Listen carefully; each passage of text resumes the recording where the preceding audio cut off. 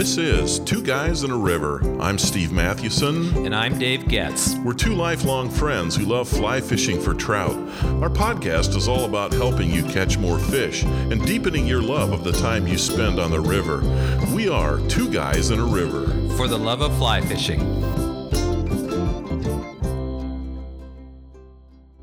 Some days on the river bring a mystique that's hard to describe but incredible to feel. Trying to define mystique is like trying to get a grip on fog or jello, but we're going to take a shot at it today. We're going to talk about mystique because it's something we love about fly fishing. To experience mystique is to be taken to a different place, to someplace special. It's not something that's common. Dave, when you think about fly fishing and mystique, what are some observations that come to mind? What we're talking about is a day or a few hours on the river that is somehow extra special. And right? I mean, it's something. It is. It's like the memory when you reflect on it. It's burned into your mind in a way that's different in kind from other days of fly fishing. Yeah. Sometimes it really is hard to talk about this. Yeah, it really is. Trying to define it is difficult. I mean, I think of words like there's this sense of awe, this sense of wonder. Well, I can have that some days on the river when I see, wow, look at that gorgeous, mountain, that's just beyond the river. But I may not, or I may or may not kind of feel that mystique. One of my best memories, and I actually talked about this on our very first episode 1, was when I fished with our mutual friend Dave Hansen years ago on the Lower Madison. And I believe it was the last day of February, 1.5 feet of snow in the access parking lot. We drove into the parking lot until we got stuck, literally, and thought, we'll dig out later. And then we, donned on our waders and walked upstream. And there was just this moment where there was a midge hatch on, and the water was black, so you could not see your fly. And the snow was coming down. It was, I have it right now as I talk about it. I think about it as some like place in which I was transported into some other place. I don't even know how to describe it. That's a good way to describe it. Now, I have to say, I'm not feeling mystique at this moment. I'm feeling sick to my stomach because I could have gone with you guys. And I was like, no, I've got to finish something. Isn't that interesting? I never look back and say, man, I wish I would have. I wouldn't have gone fishing that day. No. But I look back and think, oh man, I missed out on that. I forgot that you were supposed to be with us. Yeah, he said, hey, do you want to go? And I thought, no, I'm busy. I got some stuff to wrap up. You and I are going to fish in a few days anyway. So, Yeah, it was a terrific day. But, yeah, so that was a day that was elevated into a day of mystique. And for me, the word mystique is really almost synonymous with the word mystery. There's an aura of mystery. That's something that is beyond what I experience most days, right? No, I love fishing all the time. But sometimes you just have these days where you think, oh my, I was just transported into a different dimension. Yeah, yep. So on the face of it, it's just a regular old day of fly fishing, but it's not. And I don't think you can script it, right? I mean, you can't say, today I'm going to have a day of mystique. No, you can't. And I'm going to be transported to a different place. And so I do think it's the exception. It's not the rule. At least for me, I don't feel it every time. No, not at all. Right? I mean, some days I don't think it's common. No, some days you feel it, some days you don't, and not every day. But boy, when you do, it's overwhelming, isn't it? Yeah, it really is. I have a friend. I was telling him about the word mystique. I was telling him about fly fishing. He's actually not a fly fisher. And he said this. He said, mystique is when you could swear you see angels ascending and descending. Place is a powerful thing. Wow. And I thought, there have been moments fly fishing where you almost see angels ascending and descending. I mean, it's like the Holy of Holies. Yeah, man. You're into this moment where you see the world in a new, it's like you awaken in a way to a whole nother universe. It's like you step out of this universe and you go into this parallel universe. Yeah.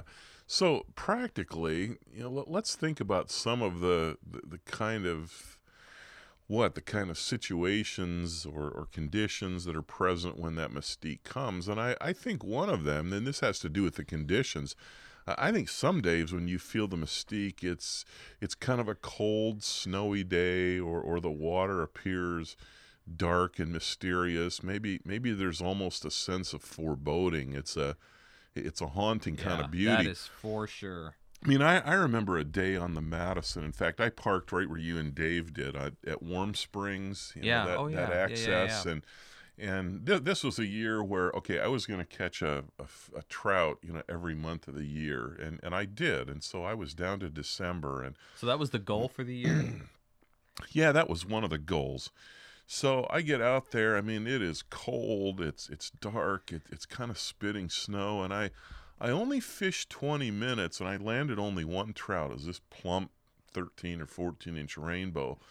But there was this mystique. Here's the river coming out of the dark canyon. I'm all alone. It's quiet, except that the wind started picking up. I think that's why I only lasted 20 minutes. But there was just something about it that, it wasn't the greatest day that I've ever had fishing, but there was kind of that haunting, that mystery. Yeah, it was amazing. Was there a sense of risk? Yeah, I don't know if they're probably not because I was so close to the parking lot where, I'm not going to do anything risky on that one. Probably there was a sense where, man, this is a cold day and I got to get off the river. yeah, I don't want to mess around. So. Well, here's another observation. You've talked about the conditions, and that's absolutely the truth. For snow, that's true. I think you can fish the same stretch of river many times and not enter this mystique, but then you fish it on some day and you enter it. So I think it was last January, I had a conference up in Madison. I skipped out and a day. And when I left, it was 50 degrees. I thought, this is perfect. There'll be some risers. And by the way, just to butt in, you never look back and regret skipping a day to go of work business seminar to go fly fishing. No, but never the other way regretted around. that. Yeah. Never. Yeah. I never go, man, I should have done that. Yeah. That was a mistake. No, never. So I left. It was 50 degrees. Thought, the temp might trigger some hatches. I drove about an hour. When I got there, it was 30 degrees. So I went, whoa, this is getting cold. And the wind started to come up. When I got off the water about an hour later, hour and a half later, it literally was 20 degrees. And the wind chill temp had to be below 10. I was so cold, and my waders were froze. The gravel guards were just, I couldn't, the Velcro, I couldn't get that off. Oh, my hands were so stinking cold. But I had caught 2 browns and I had 3 others that hit streamers. And now, was this mystique or hypothermia? maybe it was hypothermia. There's all sorts of mystique going on when hypothermia hits. But there was something about that day. And it's a real average stretch of river, right? It goes through a farmer's yard or farmer's... kind of the pasture. Yeah, and the runs are all the same. It's a spring creek, and it's kind of in one sense, it's kind of a blah stretch of river. But that boy, I tell you, that day, it wasn't that I just caught those fish, but it was everything. Yeah. I don't know. Yeah. Well, along with that, Dave, I've even felt that mystique on one stretch of river, but not another. I think back fondly to Elk Creek that we've talked about before near Augusta, Montana, and the upper reaches of that creek. It comes out of the Scapegoat Wilderness. Right out of the Scapegoat Wilderness area, and that is just stunningly gorgeous. I mean, you're in this theater, and you look up and you see the snow-covered mountains. And we were fishing it in the fall, and I think we had camped out there and. Didn't catch a lot there, but I felt the mystique. Then we go down to the lower part, and it was on Flossie's, on her farm and a ranch. And remember, it's great fishing. Really a lot better great fishing. Yeah. But, we were in the creek bottom, and I had a blast, but I didn't feel that same sense of mystery, of wonder, of mystique. I would say that I didn't, except for one time. And I don't know if you were with me, because I went back there after college and in the summertime. Yeah. And I took a friend named Dean Steiner with me, and then I took my brother Matt there. and I can't remember if you were there or not, but we fished. Remember that little canyon we called it Sparrow Oh, yes, Canyon? yes, And the yeah. river comes around this bend, and there's like this cliff that comes down. Yeah. I fished it late in the evening one night, Oh, and yeah. there were these big browns that were you could just see their fins, and I would cast to them. Oh, man. And to this day, I can see it. Wow. And I am transported. I would say that would be. In fact, that just triggered the thought. I had not thought about that. But the rest of the rest of my time fishing, and I fished flossies a lot, maybe 10 times. Yeah, you just really don't have that kind of memory of the day. No, it's a great time. You catch a lot of fish. But meh. And that's the thing, Dave. It isn't always about catching fish. No, it's not. You know, that day I described on the Madison, like I said, I only caught one. Now, I'll say this, I'm not sure that I've ever felt it or felt the mystique as much on days when I haven't caught fish. I mean, there's something about catching a fish that just, that just brings it to its zenith. Yeah. But good. That's interesting. I'm trying to think of one that I've had. Yeah. I would say this, the mystique was there for me on that day when we fished 16 Mile, and I have a reason for that I'll share in a little bit. But you know what? It wasn't there for me on the Gardner River when we hauled in as many fish, and in fact maybe more. Remember that? It was such a deeply satisfying day on the Gardner. Yeah. And I'd love to relive it, but I didn't have the mystique. And maybe it's because I got cold. Yeah. It's like, man, we caught so many fish. Yeah, we're cold. Let's go eat. No mystique in that. All right, we're talking about fly fishing and mystique, but before we continue, here's a brief word about our sponsor, Dr. Squatch Soap Company. Dave, a funny thing happened to me the other day when my order of Dr. Squatch soap came, and yes, we order this regularly. And what is that, Steve? Well, I got new bottles of shampoo and conditioner. I love that stuff. And so my old bottle of shampoo was still about 20% full. I gave it to my son-in-law to try it because he likes the soap. And later in the day, my daughter texted me to tell me that my 6-year-old grandson, Colby, took a Sharpie marker and wrote his name on the bottle of shampoo. I mean, he loves the stuff. He loves the soap. Now he likes the shampoo. That is so great. My sons are the same way. In fact, I actually don't keep my shampoo in the rack in the tub. You're a smart man. I keep it in the closet, and I have another type of shampoo I'm serious. Yeah. Because I just I'm not this is too precious to give to my sons, right? They're just animals. Dave, something else we should say too is there's always new flavors. I mean, there's new scents. So maybe your grandson is eating this. Maybe I'm eating it. No, I know, but you might want to eat or drink the new Crisp IPA soap or the Bay Rum soap. Dave, let me know if you like it. Hey, it is all great stuff. Yeah. And it's one of life's little joys is getting this order in the mail. You can Soapscribe and get an order of soap delivered to your door every month. And if you'd like to purchase this, go to drsquatch.com and enter the promo code 2GUYS, 2GUYS, and receive 20% off your first order. We love the products, and we think you will too. All right, well, now that we're clean and smell great, let's get back to our discussion about fly fishing and mystique. Dave, what's another observation that we need to make about mystique on the river? We talked about this a few minutes ago, but I think for me it is true that some days it is associated with a form of risk. I remember a day deer hunting alone in Montana, walking a ridge in the cold, cold snow. Snowing. I had my 270 over my shoulder. Yeah. I was alone. I had gone out alone, which probably wasn't a good idea, to be honest with you. But I walked probably 10 miles that day, and I remember at one point thinking, I probably shouldn't be out this far alone. But that day carries with it that same sense of mystique, and I'm not sure it's associated with risk, but that day was kind of risky. I should not have been out that far, given the snowstorm that was coming in, and how far I was from the car without any. It was back in the day with no cell phones, and so I don't know. Maybe it's associated. There's a sense. Maybe that's part of it. How about you? Yeah, I think something else that that I've noticed over the years for me, and it may not be true for everybody, but there's also a history to mention.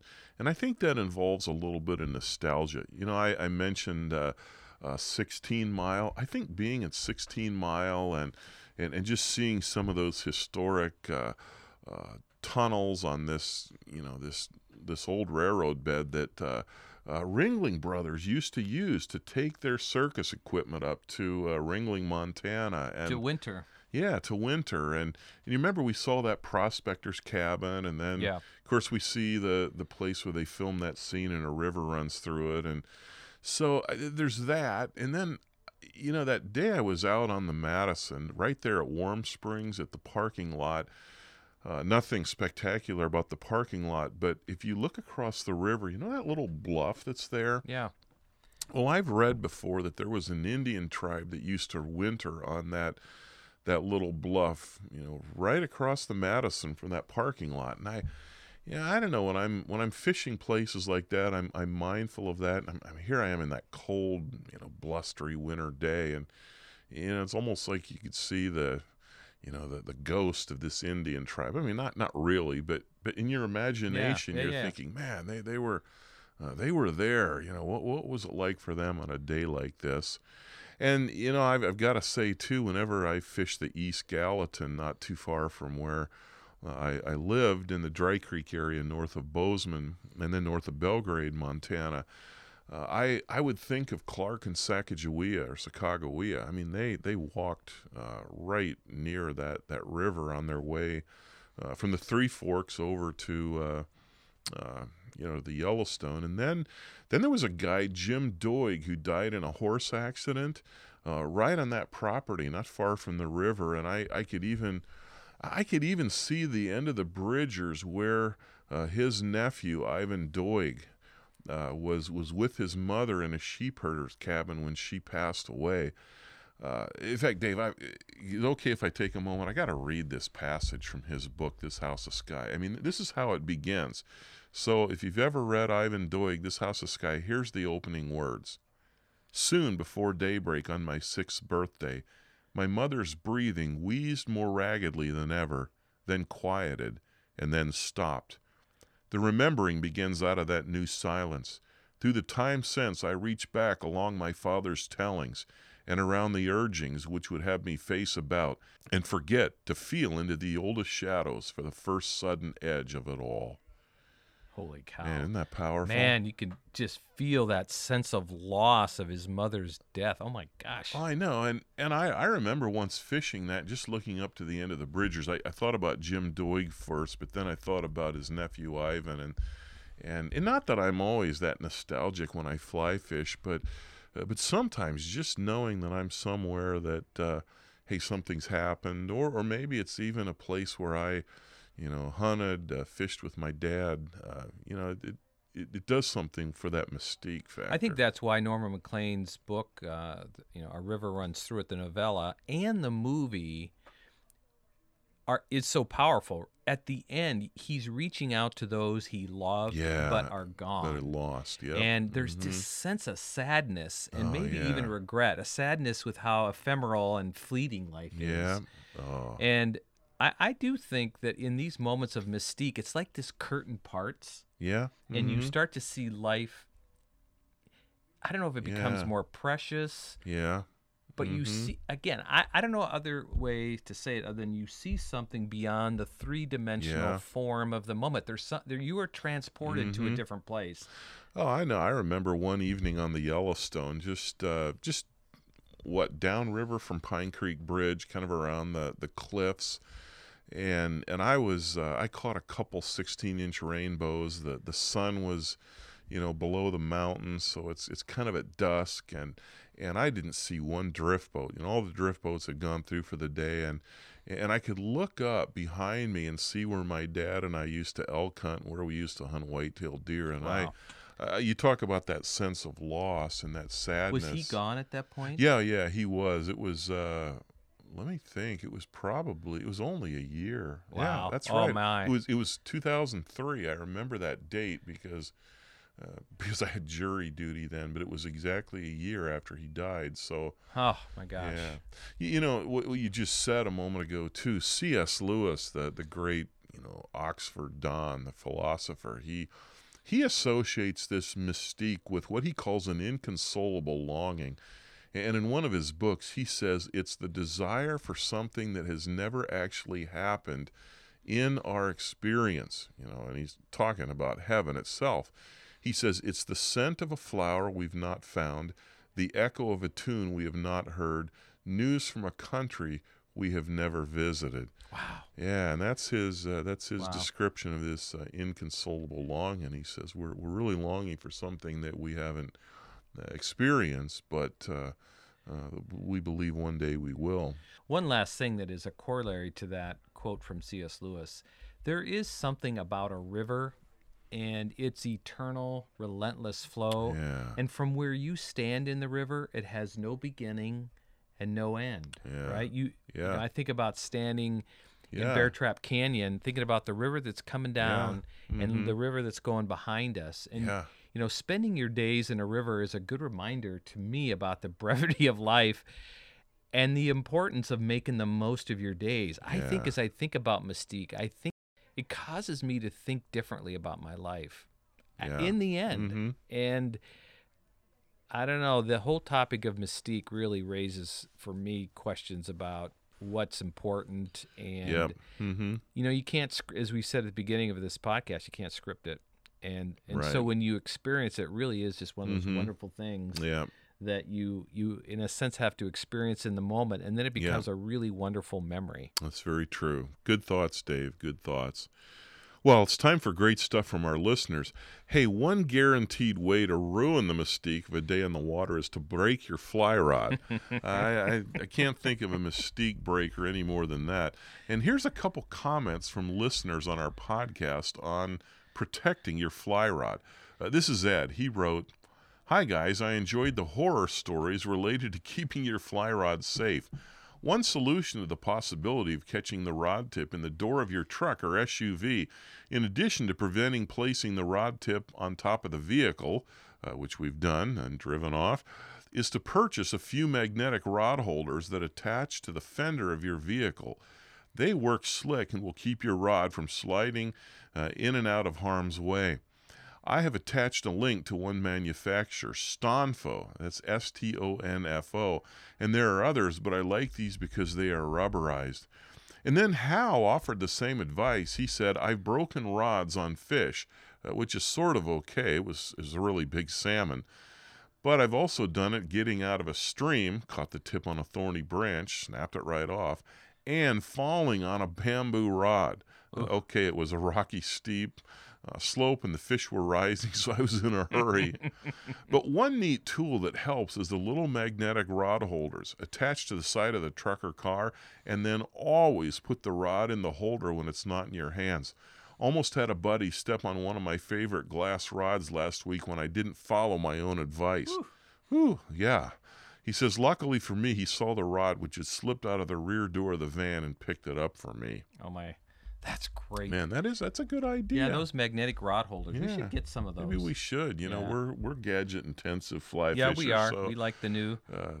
well, that's going to do it for today. We'd love to hear about your experience with the mystique that sometimes comes with the day of fly fishing. Please comment on this podcast link at twoguysinaRiver.com. When have you experienced that fly fishing mystique? And thank you for referring our podcast to your network, your TU chapter, Fly Fishing Club, friends. And we are really grateful for those of you who have done that. I know a lot of you have given some of our books away, or our book away, and just the different ways that you've passed on the word about Two Guys in our podcast. Thank you so much. One more thing, if you haven't yet purchased our book, The Fly Fisher's Book of Lists, Life is Short, Catch More Fish, please find that on Amazon. Well, thanks again for listening. I'm Steve Mathewson. And I'm Dave Getz. Until next time, we are Two Guys in a River. For the mystique of fly fishing and the love of fly fishing.